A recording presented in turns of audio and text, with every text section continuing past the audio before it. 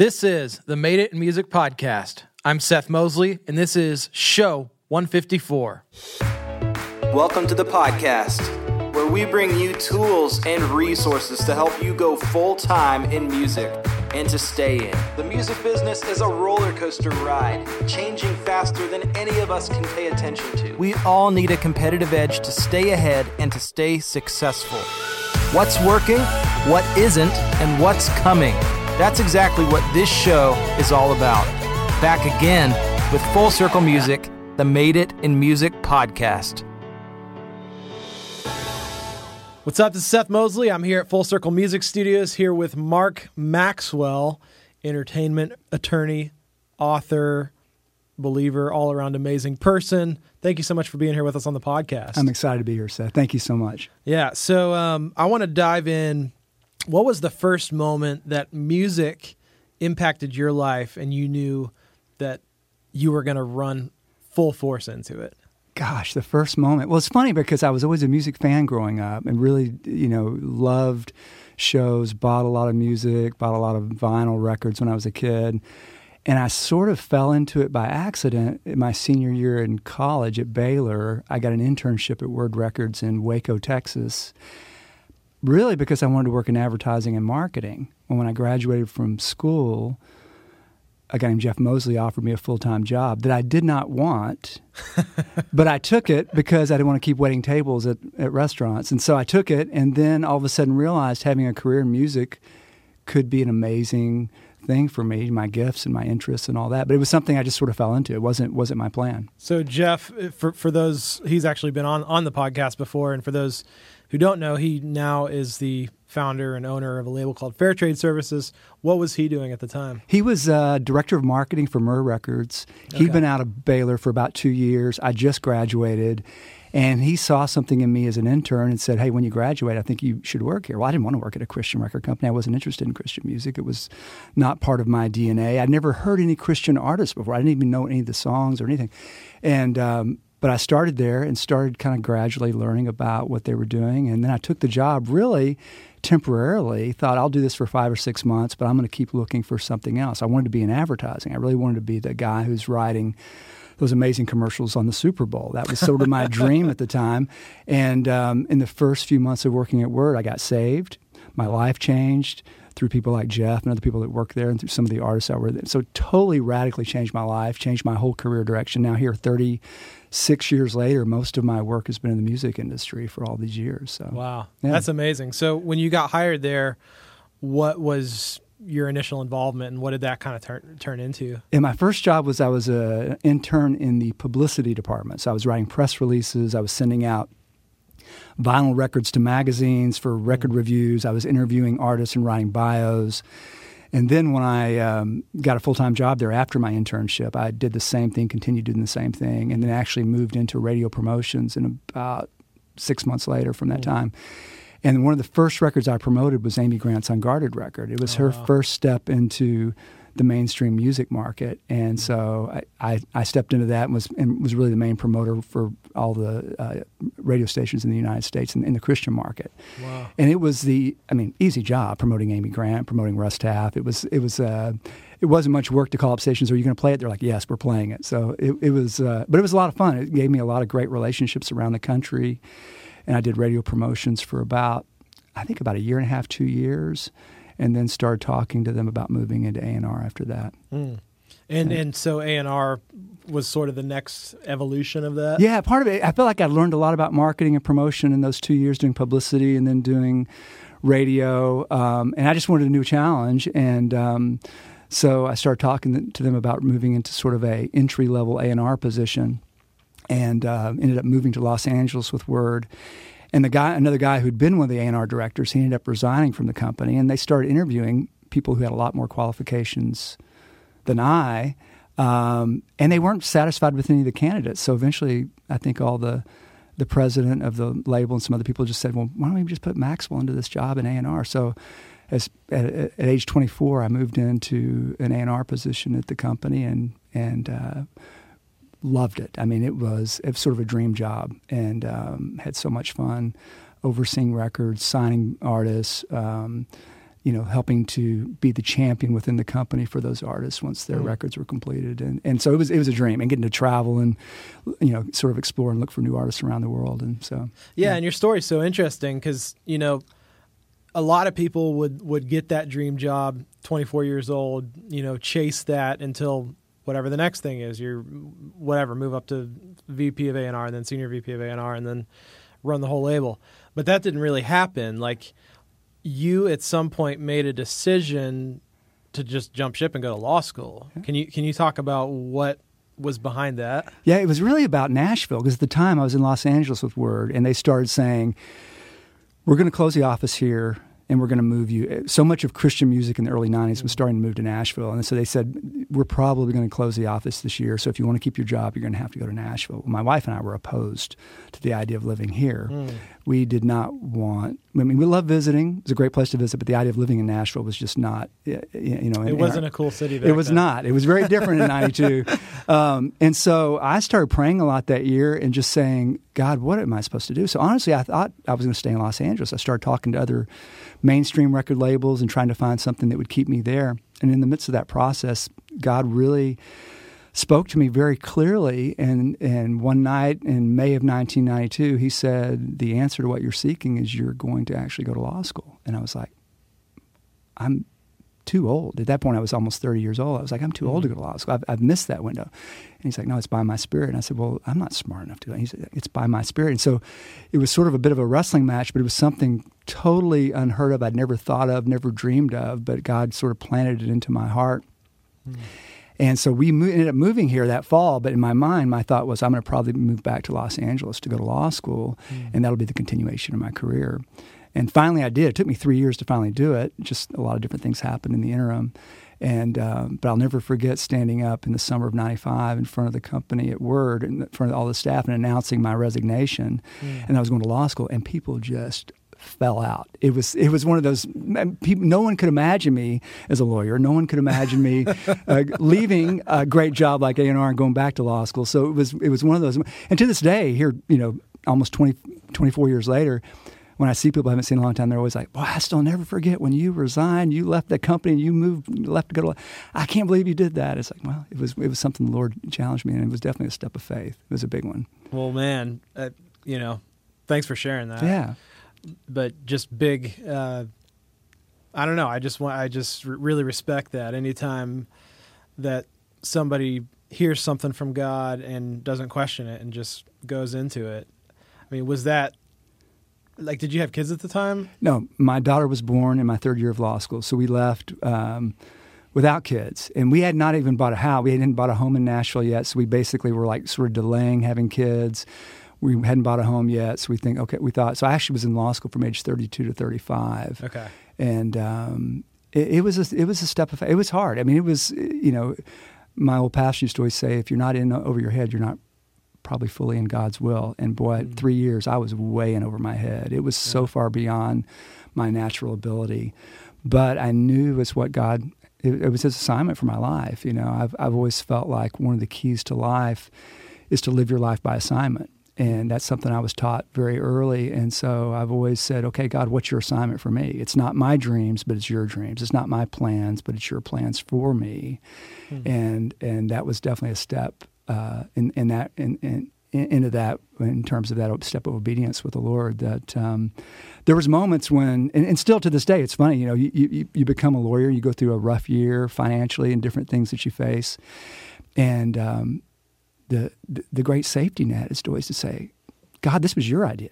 Right. This wasn't my plan. I had nothing to do with this. Yeah. So you're going to have to meet my needs this year. I don't know what's going on. To be able to live that way in anything that you do, it releases all the pressure. The pressure's gone from your shoulders, and you put it back on God when you're living your life according to His plans for you. Yeah. Yeah. That's so good, man. Well, I'm sure there's a lot of people listening who can resonate with that feeling of like maybe being in a season where they're over their head, they're, out of their depth. And sometimes that means you're in an area that you shouldn't be in, but other times that means, hey, this is an opportunity to grow in faith. So I love that.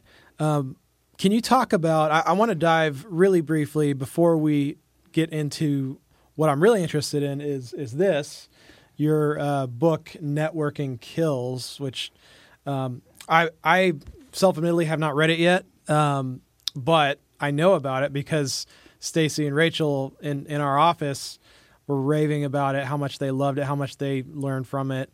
So I'm really excited if you'll sign it for me. Oh yeah, sure, sure. And I do want to dive into that because that's really big. And also this is really smart. Sure. But I want to talk just because, so many of our audience have questions concerning the legal side of things because it's just like a gray area for people who haven't been to law school or don't understand the music business or, why. So if it's cool with you, can we dive into just a few quick kind of more questions along Sure. the law side? Oh yeah. Cool. So let's start with just deals in general. I know one point that a lot of people bring up is, well, if it's relational business and it's relationship business, why do you need a contract? Why do you need this big, long piece of paper? And why are contracts so complicated? Like, why not just have it be a handshake situation? What would your response be to somebody that had that question? Well, I think that's risky. I mean, there's room for misunderstanding, But I think I'll come on the relationship part because the thing I'm always counseling young creative people on is that it does start with a relationship. And so often someone will come to me with a contract and I'll say, well, what do you know of this company? What do you know of this guy that wants to work with you? Oh, he found me on the internet. We've not even met. He sent me this contract from Los Angeles and we've had a couple of phone calls. And I'm like, okay, wait a second. Number one, before you even think about a contract, you want to build a relationship. I always say that, the person, the relationship is more important than the paper. And so before you sign any sort of contract, you want to really get to know the people. What are their character? What's their character about? Are your values aligned with this person or this company? Have they had success at what they say they can do? Is it true success, or do they just have some gold records on the wall and they claim success? Right. And what do other people that work with them say about them? And so I always say you really want to spend time. It's a sort of a dating relationship. Is this someone I really want to work with? And so hold off on the contract, spend that time, build a relationship, make sure it's really someone that you trust and they get you and they're going to do what they say. And so then when someone comes to me with a contract, that's always my first question. I said, let's not even talk about the contract. Let's talk about how well you know this company and this person. Mm-hmm. And that's really the first question. Is it a real deal? And I think that relationship and the person that wants to work with you determines if it's really a real deal. Then if it is, then how can we do the contract? And honestly, I'm a believer in doing contracts as simple as possible. I don't think a lot of attorneys think that way. But if a contract can be shorter and simpler and understandable for a young creative person, all the better. But it still has to be it has to have the right kind of scope that addresses all the potential misunderstandings and things too. So I'm all for simplicity. But I mean, one of the biggest problems I've had as an attorney over the years, you get that call from someone who says, yeah, I probably should have called you a year ago before I signed this, and I meant to. Now I've got all these problems. And inevitably, that's the most painful call, because then they send you this contract that they signed, and you see that the provisions, they're not customary. They're very overreaching. And now they've got a manager or a record label who's not even returning their phone calls. So then you spend so much more time and money dealing with getting out of this contract or resolving the contract than if you would have spent a little bit of time on the front end. So I always tell people, don't ever sign anything with anybody without having either an experienced attorney or at least an experienced music business professional who understands contracts. Yeah. Not just a regular attorney, but someone who really understands music contracts. I don't care if it's a paragraph. I don't care if it's 2 paragraphs. You never sign anything. In fact, a lot of young creative people, I say, you don't have to hire me today, but promise me you'll never sign anything without hiring someone like me. I don't have to be your attorney. And I say, please nod your head. Say, yes, I will never sign it. So that's really important. Yeah. So you view it almost as, okay, this is a way, and I like how you worded that too. It's a way to prevent any misunderstandings Definitely. Down the road. Which Definitely. In the music business, there are a lot of areas and room for that to happen because it's changing so rapidly. Sure. So with contracts, how do you know that you've kind of, I don't know if this is the right term, I'll just say future-proofed from like what you don't know what you don't know. I mean, obviously streaming 20 years ago wasn't really a thing. So are there things to kind of people should be doing and thinking along those lines in terms of sort of future-proofing their deals? Or is that kind of why they're sometimes so long and complicated, because they are, just trying to reach for anything? Yeah. I mean, the streaming has brought a lot of changes. I mean, I don't know what sort of changes we're going to see in the next 5 or 6 years. There certainly could be more and more. Certainly things like YouTube is bringing a lot of monetization for artists and producers and songwriters now too. A lot of that's kind of been addressed, and so, I mean, the good news is I'm seeing, most labels for the most part are simplifying their approach to agreements. So for so long, the agreements were sort of based on all this litigation. And so Sony and Warner's and Universal ended up with these 50, 60, 70, 80-page agreements. Independents have sort of blown those up. They've done a much simpler approach that still addresses those kind of future uncertain contingencies with creative work and all.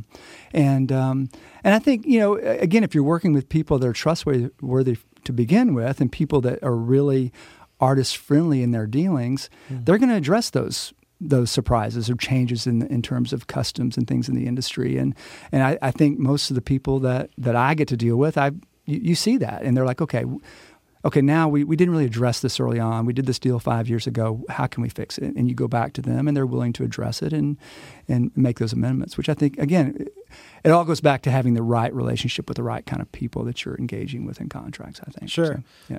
Which I'd love to piggyback on that.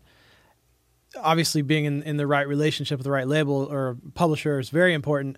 How does an artist or creative kind of go about finding the right attorney? Like, how do you advise people to handle that process? Well, I think honestly, you need to sit down with them, or at least have a good phone call. When someone's interviewing me, they're talking to a couple of other attorneys, and I'll tell them the things that I certainly have a certain way of doing business. I'm a solo practitioner. I'm not with a big law firm. I think that gives me some advantages in terms of how I bill and how I work with people and my workload.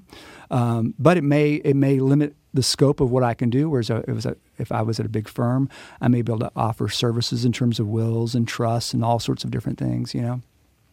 Certainly, I think it's personality. I think it's relationships. I think it's skill, and I think a lot of attorneys have certain understanding of different niche areas of different genres of music. Certainly there's certain attorneys, all they work in is the country market. There's other attorneys that all they work in is pop and hip hop, and so I think part of it is kind of understanding, does this attorney have the understanding of some of the customs in that niche genre that might be helpful.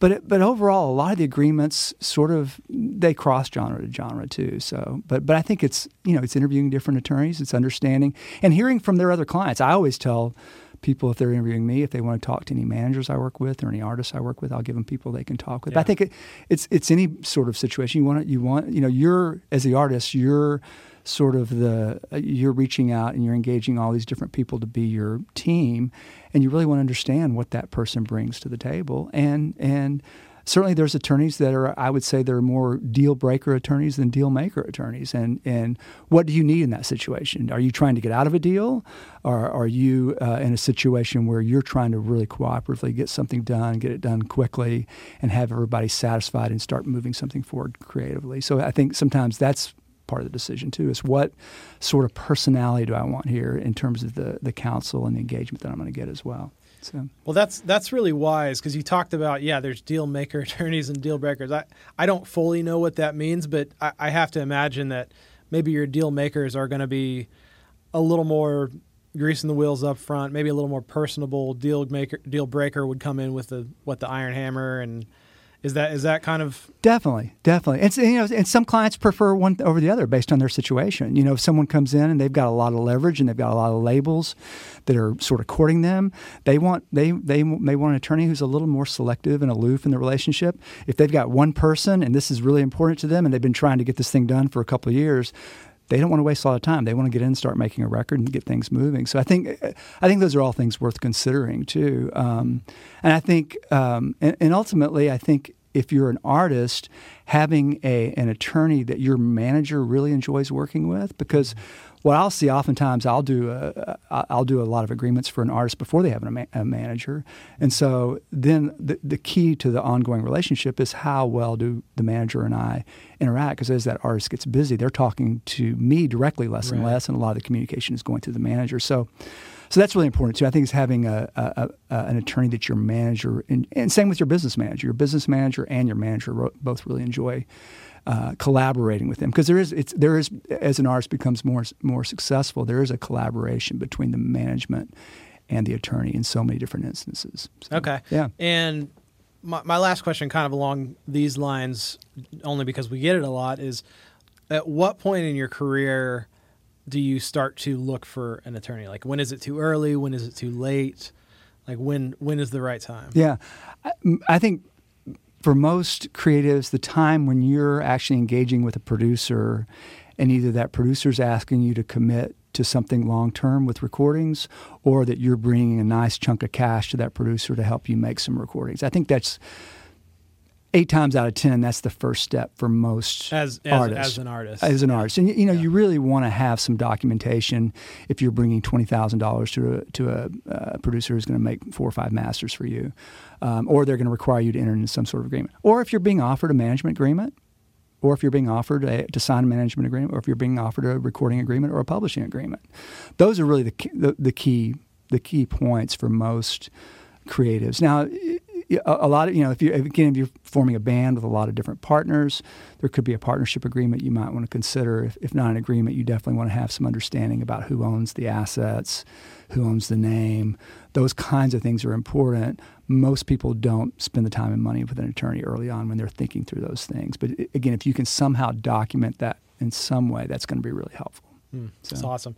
One thing that I really appreciate and have grown to appreciate about you is your heart for teaching and bringing up the next generation. So part of the way that you do that is you've been, a professor at Belmont for a while now. So can you talk about maybe how you got into that? Why do you still do that every year? Oh yeah, so it's interesting. I was actually part of a church plant up in Nashville, and the goal with this church plant was to really reach students at Vanderbilt and Belmont. And so we were starting to have different little Bible study meetings at coffee shops up in that area. And I walked out of Bongo Java late one night. Everybody left and stood on the deck and just looked over at Belmont. And I felt very clearly that God sort of gave me a new assignment and said, you're supposed to be on that campus. And I'm like, doing what? I mean, I used to do landscaping a long time ago. It looks I could help with that maybe. But I didn't know what that even meant. But it was like one of those callings that God put on my heart. So I basically got a meeting with the dean of the music business school. And I didn't even know what I really wanted to say, but I just kind of met with him. I said, listen, I'm an entertainment attorney in town. I'd love to figure out if there's a way I can serve you in some way. I said I could mentor graduating seniors who are thinking about going to law school. He goes, wow, that'd be great. I'd love for you to do that. And I said, well, I could, years ago when I did A&R, I used to judge talent competitions, that sort of thing. If you ever need me to do something, I said, I could speak at events. He goes, boy, we'd love to consider you for all that. And then he said, have you ever considered being an adjunct professor? And I was like, what's an adjunct professor? And so then he basically sort of laid that out for me. And the next thing I knew, I was standing before a class of 30 18-year-old freshmen who'd come from all over the country to sort of find their dreams in Nashville. I remember walking into the class and walking to the building going, oh my goodness, this class is from 6:30 to 9:15 on Thursday nights. It's almost 3 hours. How am I going to do this? And I remember just walking in and I was nervous. I was like, how am I going to pull this off? I mean, what am I? And I prayed for my students, and I remember just opened my eyes, and God just gave me this peace. And the next thing you knew, the 3 hours was gone, and I began to see how this assignment from God was something that He wanted to use in my life. And it's funny because so many times in my life as a believer, I've been frustrated about how so many of the people in my life are believers as well. And I'm like, how do I engage with more people that need to know Christ? And so being put into a college classroom has given me that opportunity, not only to engage with students who don't know Christ, but also to engage with students who are sort of going, do I really still believe this that my parents taught me growing up? And how am I going to walk this out now that I've left home and left mom and dad? And so for me, it's become And I always say I feel like I'm a missionary disguised as a professor. And honestly, it's like I get to go on a missions trip twice a week as a professor on the Belmont campus. And just by showing up and caring and engaging with students, I've seen the most fruitful ministry ever happen in all my years as a believer. And it's something I've been able to include my wife in, my kids in. We have parties every semester at my house, class parties.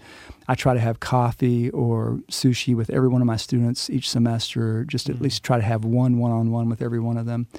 And just by getting in their lives, it's interesting how God they just open up to you. And I've seen almost weekly, I've seen really dramatic things happen. So it's funny because the class preparation and the lecturing and the grading, that's a lot of work. But the real payoff is when I sit down one-on-one with a student and say, "What's going on? How can I help you? What's going on in your life? Where are you going with your career? What are you struggling with?" And just seeing how they open up and how in each one of those situations, they're all unique, how God gives me different ways to sort of step into their lives and encourage them and love them and see a lot of them come to Christ as well. That's so awesome, man. I love that. Well, as we kind of talked about, networking, it's something that we talk a lot about. We teach it in our baby steps at with the Music Academy. Baby step 3 hits a lot on networking and going out and seeking out people that can kind of help, take your career to the next level. But I love that you kind of take this idea and flip it on its head. It's networking kills success through serving. So why did you write a whole book on the topic of networking? Sure. Well, I think it really came out of my time as a professor at Belmont. And what I began seeing very early on is the pressure. I mean, there's professors that I teach with, first day of class to an 18-year-old, they'll say, "Listen, get your pens ready. I want you to hear what I'm saying. This is the most important thing that you're going to hear the entire semester. Okay, you ready?" And they're like, "Okay, what is it?" "If you don't start networking today, you're not going to find a job when you graduate." And so students are like, okay. So from the very first step into their college life, this burden of networking is placed on their shoulders.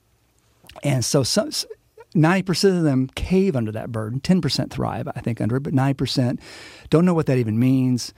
And what they begin to do is they begin building inauthentic relationships. They begin chasing after people that they're not really meant to be chasing after.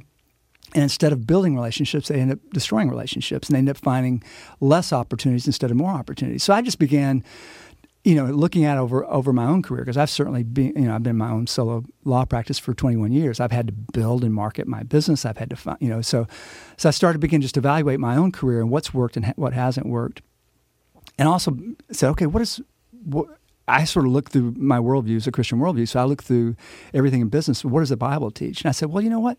This theme of networking that so many people teach, from podcasts to business books and everybody, it's sort of the mantra for a student, for someone wanting to start their own business. I just feel like it really contradicts with what Christ teaches. And so I began to look at his teaching, and when he sits there and encounters sort of the ultimate stage mom, the mother of James and John, she comes to them with her 2 teenage boys and says, "I want my sons to be on your right and left and to be number one in your kingdom." And Christ is like, "You don't even know what you're asking, do you?" And he says, if you want to be great, if you want to be successful, it's about becoming a servant. And so I think that theme is really what I began to see. It's really worked in my own business. It's like, again, and I'm talking about the traditional definition of networking, which is basically collecting and building relationships to advance your own career. That's really the traditional definition. Yeah. Christ says that's not it.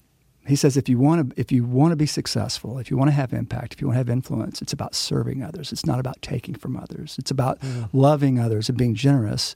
It's not about exploiting others for your own personal gain.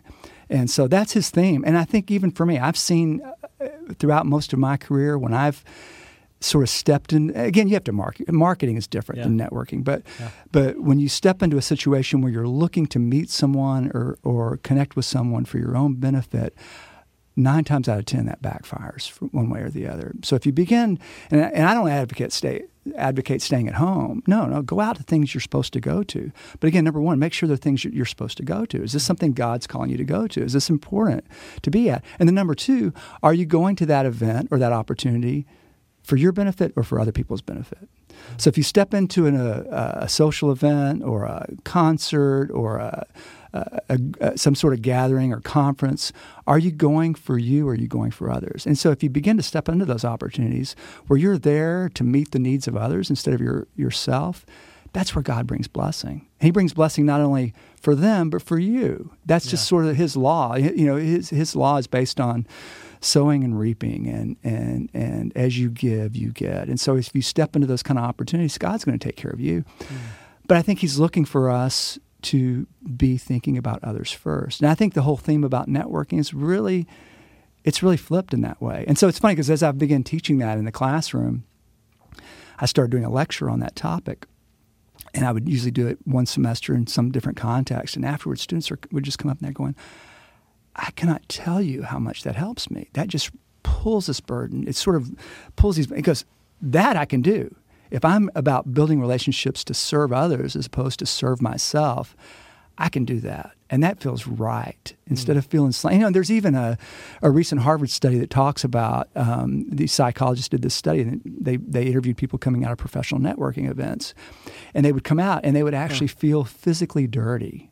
And they refer to it as the Macbeth effect. So there's actually a psychological problem. So, it's not only psychological, but it's spiritual. I think God's identity within all of us, all of mankind, is about serving and it's about loving. That's his identity in us. And so when we enter into relationships based on his identity, we find there's peace, there's joy in that as opposed to striving and, oh, that was awkward. And what was, it's awkward for you, but it's also awkward for the person you're trying to network with, you know, so. Yeah. Man, I love that. And a really good way for that, and really, I love this because it's straight out of the Bible, is to start by serving, replace that word networking with serving. So can you maybe offer some practical advice? Because I'm just putting myself in the shoes of, somebody who's, early in the process. They're in baby step 1 or they're working their way towards baby step 3 and it's almost time to network. How do people even practically find opportunities to serve? Like, where are there specific events and things people should be looking to go to help out? Like, any practical advice along those lines? Yeah. Well, I think if you're a creative, if you're a performer, if you're an artist, I think number one, see that serving helps erase the fear of failure. Because when you step out on a stage or you step into a boardroom to make a presentation, if you make that opportunity about the people in front of you instead of yourself, you're coming onto that stage with your gift, with your voice, with that song to bring joy and hope and empathy. And you step onto that stage where you're really focused on that audience and you're giving them a gift, then all of a sudden the stage becomes a place of love with peace instead of a place of rejection and failure. So if you're looking at them instead of you, then the applause doesn't matter. It's not about the applause. It's about what you can give. So you step into that as a young creative, you begin to perform and do things with that mentality, then the fear of failure is gone. For me, I think, I've made the mistake of, going to conventions in the past. In fact, years ago, I often tell a story. I went to South by Southwest in Austin for the sole purpose of finding new clients. I really felt like I wanted to grow my clientele in the rock market and more of those bands. I handed out business cards. I shook hands. I met so many people. And I came back home, invested a lot of time, a lot of money, came back home, waited for the phone to ring. Crickets. Nothing. Not one client. And I remember sitting there with God and saying, God, what? And first off, he said, did you ask me about going to Austin? No, sir. He's like, that was wrong. And he said, and then his next question was, while you were there, you were surrounded by broken people, drunk people, hurting people. How much did you share love with them? How much did you share me with them? How much did you? And I said, not really at all. And he's like, don't ever do that again. And so in that situation, the world says you got to make yourself visible to be successful. But I think God's strategy for us is we make ourselves available. And we make ourselves available, we're giving value to others, and that value lasts. So If you're a young creative person, you're like, well, what do I have to give to this guy who's an established record producer, or this person who's had all of this success? There's still something, you always have something to give. Even in those situations, there's someone that you can encourage, even just by telling them how their life or their success has been an inspiration to you, by communicating that by a letter or in person after a conference. That's serving that person. Yeah. Maybe you sense in that person that you respect there's something, or you've read about in the media that they're going through. Well, you pray for that person. One of the things as an attorney, oftentimes I'll find myself on the phone with someone from Beverly Hills or New York City who's a lot smarter than I am, who's a lot more successful than I am, and my inclination is to go, oh gosh, this is intimidating. How am I ever going to get this deal done? This guy's like, he works with Katy Perry, or he works with whoever, and often in those situations, the Lord reminds me, and you have my spirit within you. This person has no eternal hope, and you're going to be intimidated by them. What you should be doing is stepping into that phone call or that relationship, praying for that person, praying for their family, praying for their marriage. And so sometimes even serving in a conflict in that way, in a business setting, it's a great equalizer. All of a sudden, you really get your heart right and begin to serve just through prayer and for care of that person, and then you just watch the Holy Spirit work. All of a sudden, this deal you think that's never going to get done is done, and that attorney's like, "Hey, next time in Nashville, I want to really sit down with you and get to know you more and have lunch." And so things change when you really enter into those relationships with that heart of serving. So. That's so good, man. That's such good advice. Good. I'm convicted myself listening to you talk about that sometimes it is that simple as just encouraging somebody or praying for somebody. Sure. And that is serving them. Sure. That's awesome. I want to just really quick address somebody that maybe has made the move to Nashville or to LA. They've jumped in, they're pursuing this dream of music, and it's maybe not working out. How might you address them and encourage them to sort of follow God's leading in a season where it just feels like they're kind of banging up against the wall? Yeah.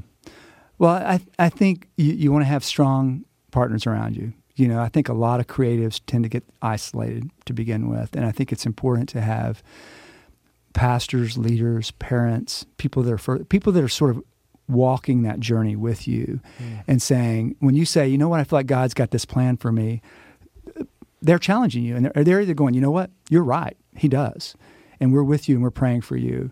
And so I think to really view your life as a team, and number one, that's going to help you when you hit those, because sometimes it's like a lot of times, people think, gosh, the door's not opening, and I don't understand.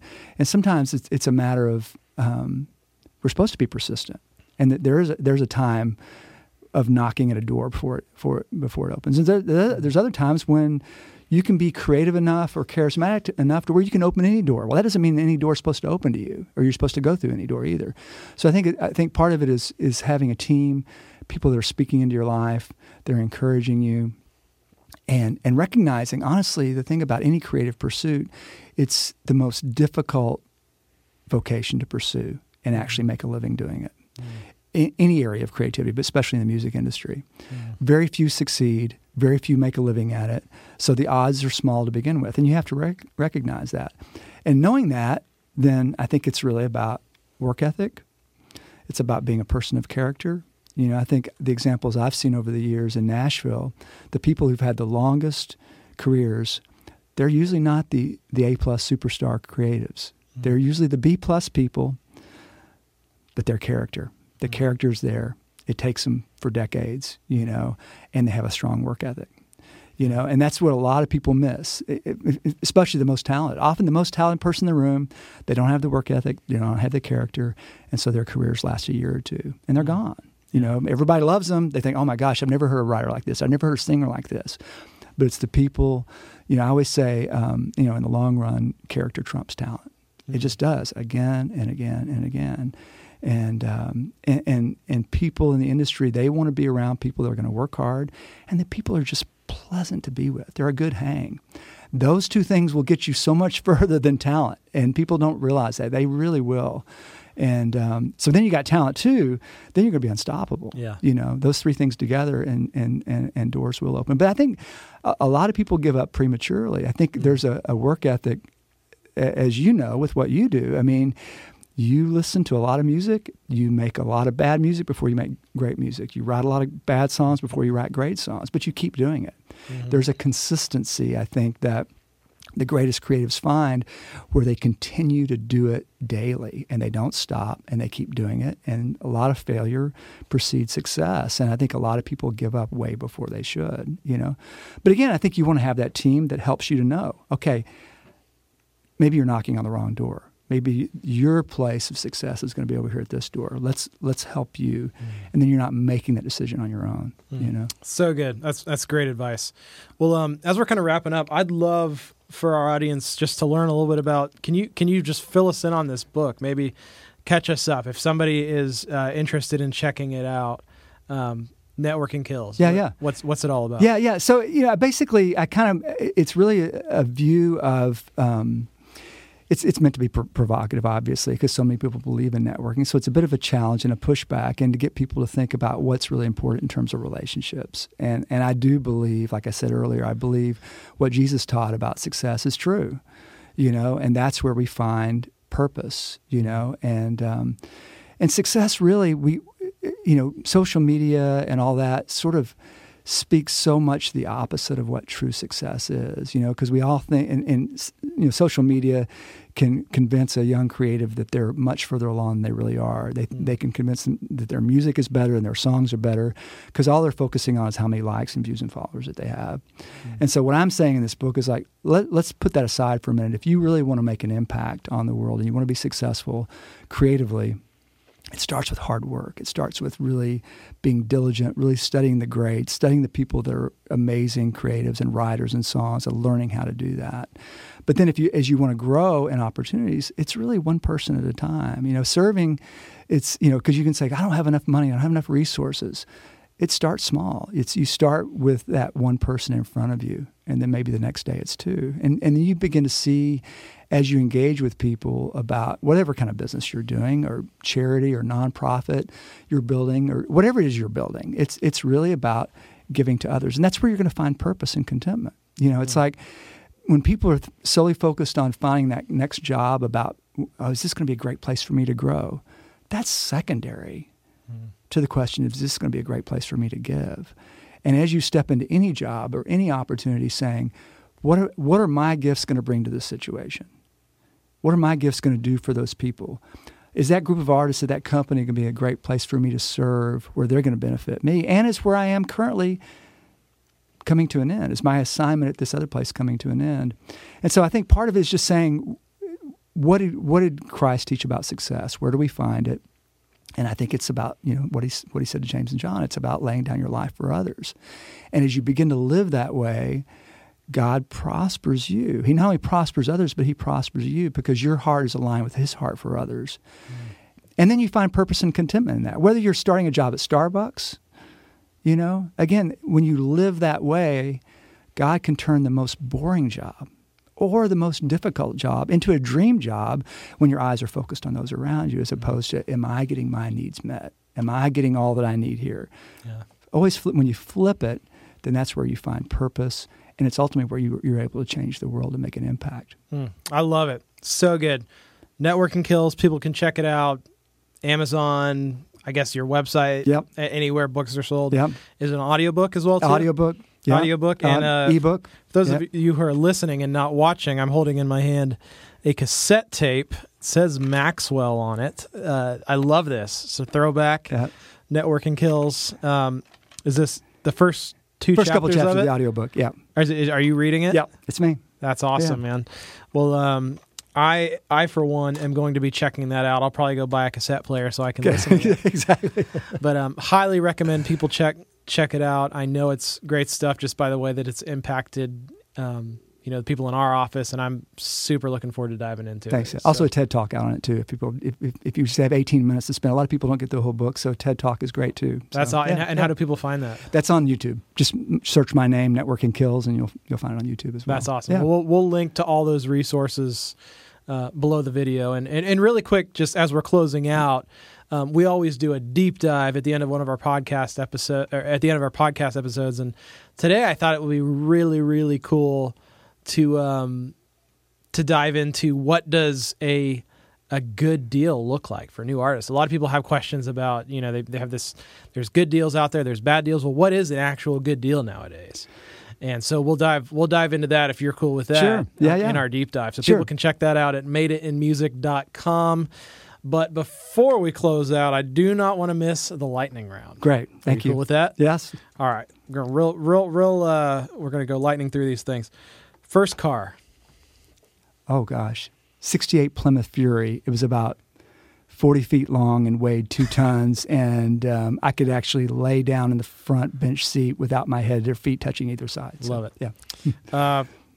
Favorite way to relieve stress? Live concerts. Okay. Yeah. Where is the strangest place that you've ever been? Strangest place. Oh, I've been so many strange places. You worked in music. Yeah. You're editing this, right? Because I can't think of anything right now. Let's see.